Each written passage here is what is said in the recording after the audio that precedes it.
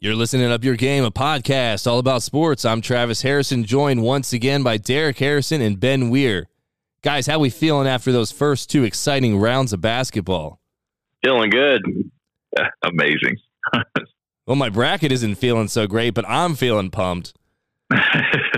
Derrick, I made this comment to Ben the other day, but March Madness truly never disappoints. I mean, we have boring Super Bowls, snoozer NBA Finals. You obviously don't have to look far to look back at the College Football National Championship from this last year, which was an absolute bore. And then last season, it was the two semifinal games in the playoff that were awful. That just doesn't happen with March Madness. Even the games that shouldn't be close or you would expect a blowout, they end up being very entertaining and sometimes shocking, as we saw a few days ago. Yeah, I agree. That's one thing that just makes this time of the year just so great. It's just because you never know what could happen, because all it takes is one. Just for one team to be on that night and catch a team who's off. So that's just one of the great things about this time of the year. We're going to take some time now and highlight several of the games from round 1 and 2 of the tournament.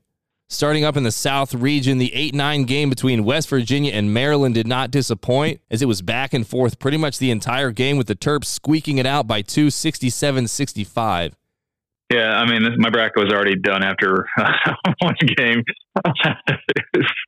No, it was a good game. I mean, I did expect West Virginia to take it, but Maryland, hats off to them. I mean, played well in the second half, kind of came down to the wire there, like you saw. But no, great first game, honestly, to open up the tournament. San Diego State ended up not being a typical statistic in that 5-12 matchup that a lot of times sees the 12 seed upsetting the 5, which was not the case in this one. It was a 6-point win for San Diego State, but the score wasn't as close as the result made it seem. Derrick, I was a little disappointed and really was expecting more out of Charleston. Yeah, I was too. I thought it was going to be, obviously this was a game that I had on the kind of the alerts for a potential upset, but yeah, I was a little disappointed in Charleston. I thought they were going to have a little bit better on offense. It just seemed like they just couldn't really get anything going. Well, in one of the craziest endings you will ever see to a game, number 4 Virginia had the ball up 2, trying desperately to hang on against number 13 Furman. In a complete desperation attempt to get out of trouble, the Virginia player heaved the ball down the court, but it unfortunately fell into the hands of a Furman player who calmly took it across half court, stepped up to the three-point line, and buried the game winner, giving Furman a 68-67 win. Ben, I know the guy who threw the pass has taken a lot of blame for this, and rightfully so. But how about his other 4 teammates who just stood around and did nothing, didn't come to the ball or anything, and didn't give him anybody to pass to? Yeah, I mean, I don't think a lot of people are thinking about it on that side of things, but I mean, that's a fair point. I mean, he literally had nowhere to go with the ball. I mean, I remember when we played back in the day, I feel like an option you might have is maybe throwing the ball off the guy's leg or something like that. I mean, he was close to the corner, or that could have been maybe something better than him just chucking the ball up in the air. And that's a senior. So like, it was just really surprising to see him make that kind of a bonehead decision. But I mean, to your point, you are right. I mean, I didn't feel like anybody else was trying to help him in any way, but just terrible way to lose first round.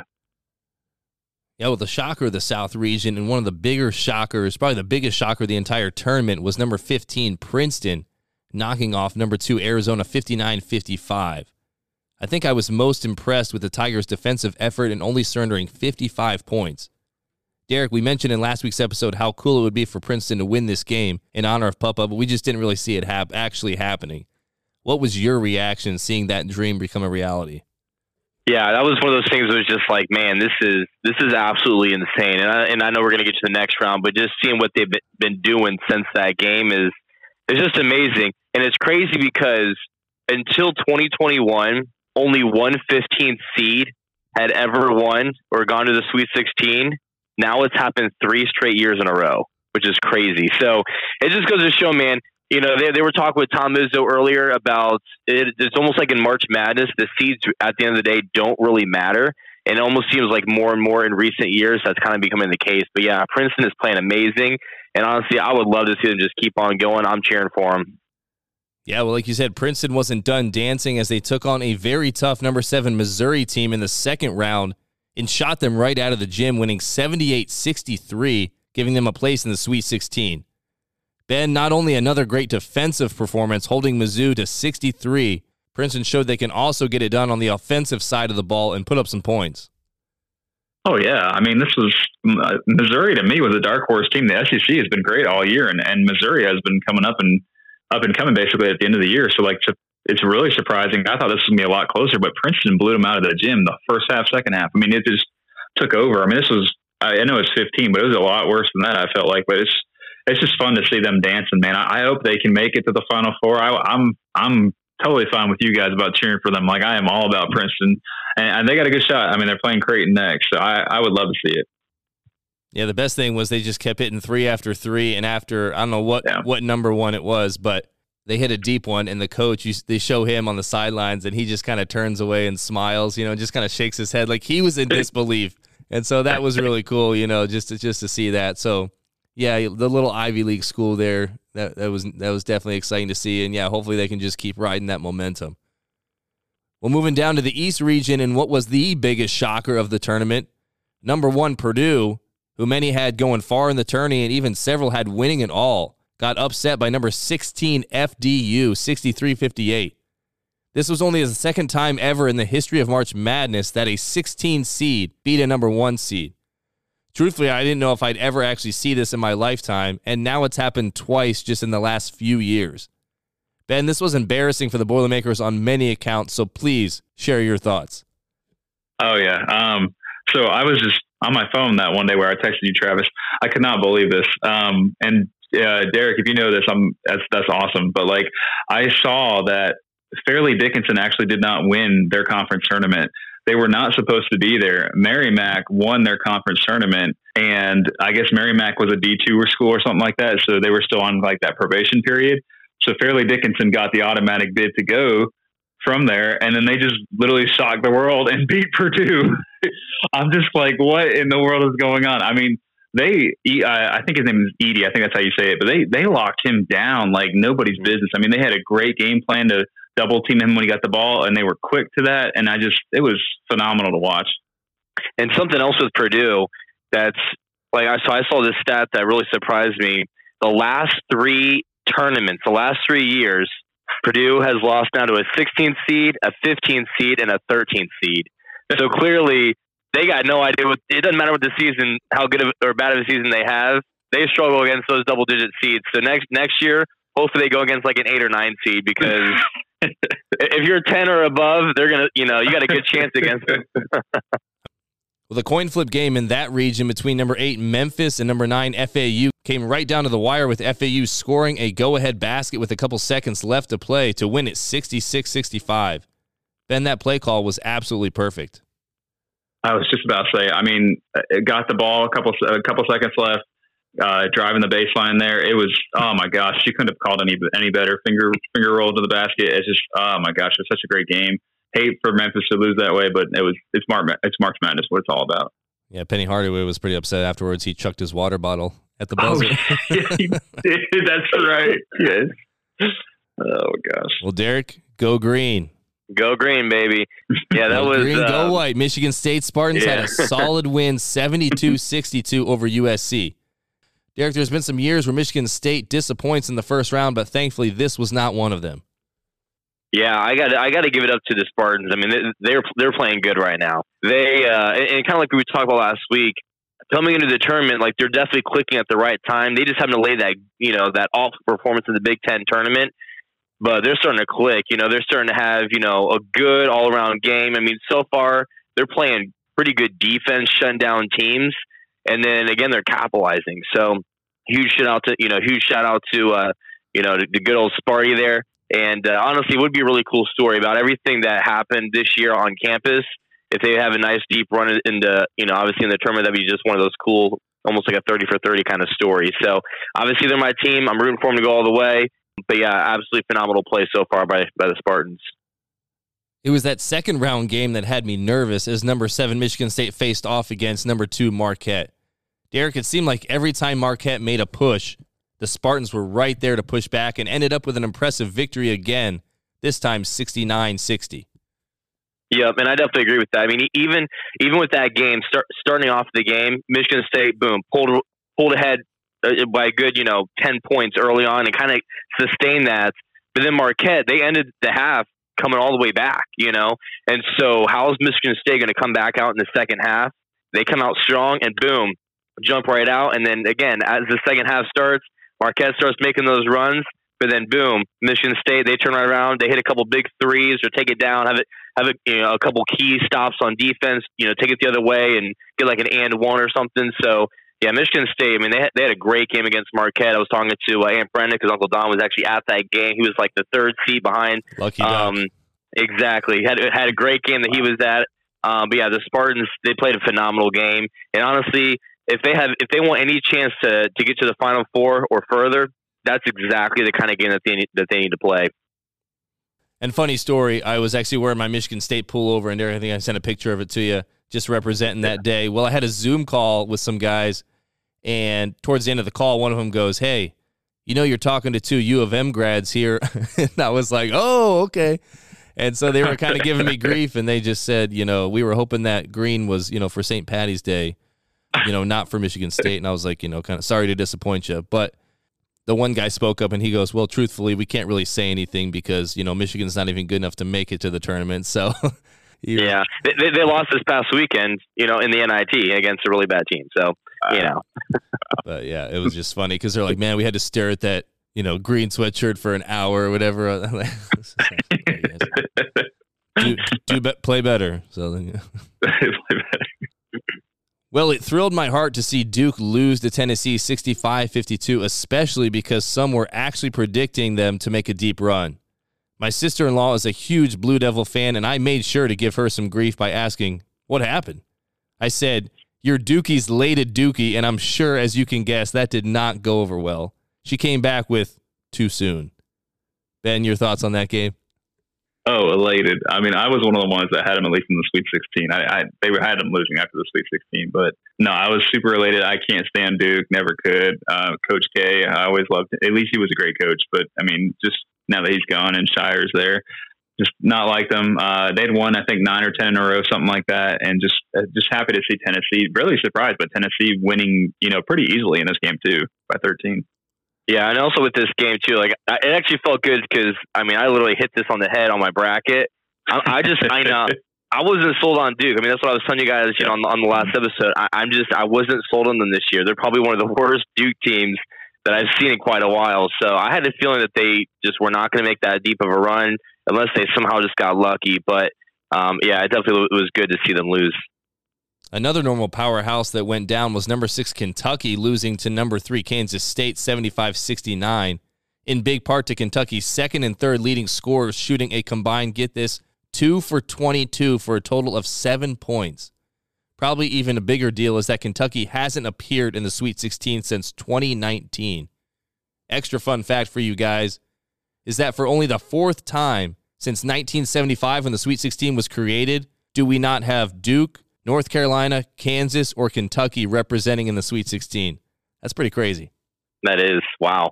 But awesome at the same time, too. But yes, yeah, get some fresh blood in there. Well, moving over to the Midwest region, many thought Drake might be able to upset Miami in that 5-12 matchup, but Ben, that was not the case. They blew it, Travis. They had this game, I felt like, in the bag, and then they just blew it at the end. But no, I mean, Miami played well at the end, so you got to give it to him. But yeah, Drake was one of the big upset picks, I feel like, for a lot of people, and they just didn't pull it off. I made the comment last week during our predictions that number 11 Pitt winning that play-in game might give them a little momentum. Derrick, it seemed to do that as they came out and easily handled number 6 Iowa State. Yeah, that was impressive. that definitely was impressive. Yeah, I mean, it just goes to show, again, this time of the year, if you can get a little bit of momentum, I mean, it can go a long way, and I feel like that definitely played in this game. Number 14, Kennesaw State looked bound and determined to spoil some brackets, dominating number 3 Xavier until Xavier decided to go on a massive run to not only get back in the game late, but then take the lead and hang on for a 72-67 win. Ben, you texted me during the run how good Kennesaw State was playing, and then it was shortly after that where Xavier made their comeback. How do you feel about jinxing the underdogs? I feel elated because I had Xavier in like my Final Four in that $25 gift card bracket. So like I was super happy because I was sweating bullets already, even though mine's already screwed up. But like no, I was happy to see them come back. And Xavier's got a good team. Several had number 7 Texas A&M moving on, but it was number 10 Penn State smacking them in the mouth, winning 76-59. Derrick, were you surprised at how easily the Nittany Lions won this game? Yeah, I was. I'm not going to lie. I mean, it's first of all, if Penn State was going to win, I thought it was going to be like a close, like back and forth kind of thing. Maybe they'd squeeze it out at the end, but very impressive on that performance from Penn State. There wasn't a whole lot of drama from this region in the second round, other than the fact that number 5 Miami beat number 4 Indiana. What made this so significant is that a day later, Miami's women's team upset the number 1 seeded Hoosiers. Yep. Ben, I feel like IU fans are going to be having nightmares of Hurricanes for some time. Them and me both, man. I mean, I'm a Florida State fan. I have nightmares about them all the time, so I understand. But no, this is a very good Miami team, and I can definitely see them making some noise against Houston. Houston's been struggling, I feel like, in the first half of games. So if Miami can control that and the second half as well, I could see them upsetting Houston as well. Moving down to the West region, where the best opening game was number 6 TCU getting a hard-fought win over number 11 Arizona State 72-70. Derrick, this one was back and forth. It seemed to be either team's game before TCU snuck it out. Yeah, that was another one. I was like, man, this is just almost like the greatest bracket March Madness we've ever seen. Just all these upsets unfolding. It was like, oh my word. But obviously TCU was able to come back. So, kudos for them, not losing, obviously kind of going on. Obviously it's, stressful situation, but, kudos for them for fighting back and capitalizing on some late opportunities. But yeah, that was, I thought Arizona State was going to pull it off, but great job to TCU pulling it out.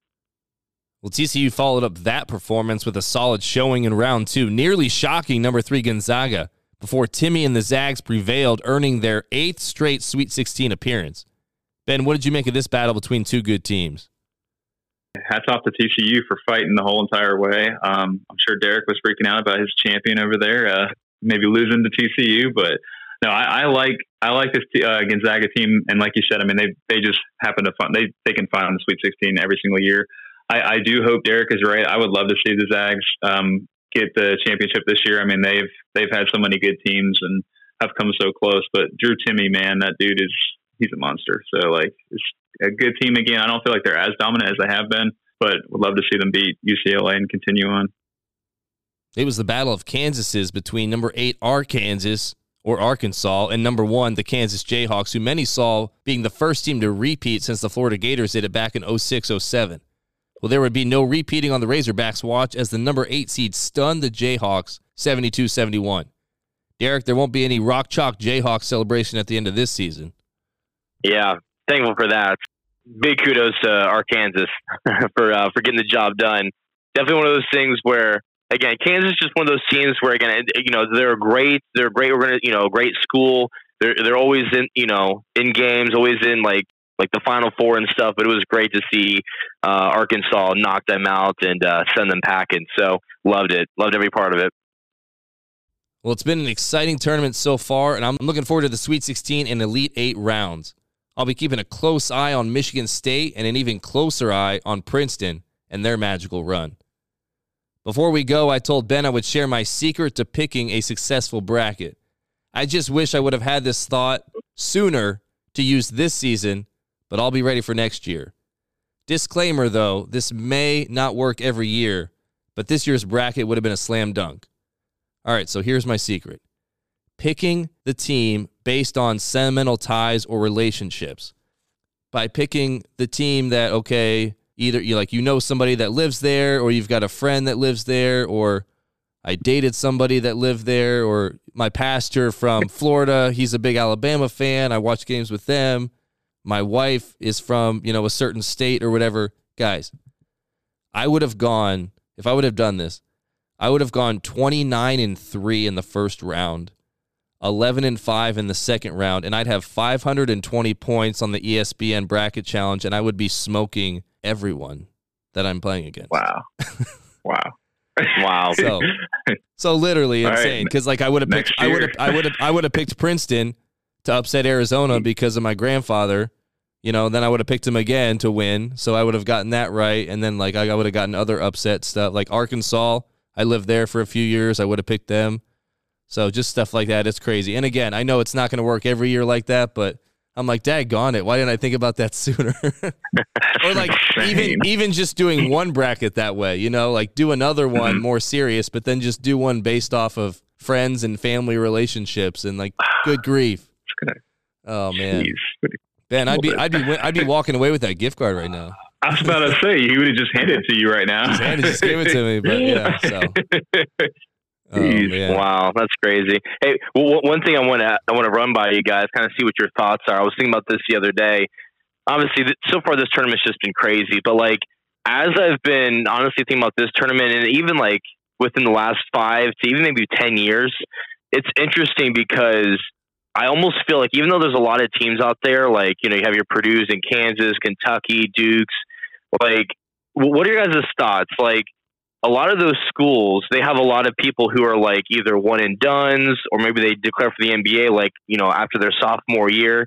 Do you feel like a lot of those like powerhouse schools, do you feel like they may not necessarily be as head and shoulders above the rest as they used to be because they have such a rotation of players as opposed to some of these other schools that can kind of build year after year and actually have like juniors or seniors who have been there the whole career? What are your guys' thoughts on that? I mean, do you think that plays a part when it comes to like the March Madness and the bracket, you know, as a whole? I feel like that's Kentucky's problem. Like, I feel like that is 100% Kentucky's problem because, and I know you've mentioned more schools than just Kentucky, but like just for them as an example, they'll get those top 5 recruits. And then, like you said, I mean, they're there for 1 year and they're gone. And then they just have to just refresh again. And yeah, they might have a good team, but they're not going to win it all because they can't gel. They don't gel like all these other schools that are out there that have, you know, those guys that have been playing together for 3 to 4 years. So, I mean, yeah, I would think that is an issue that's coming up and that's playing in teams like Kentucky, like Kansas, like Duke, where they have to, you know, retool and do all that. So, I mean, I feel like that's a fair point.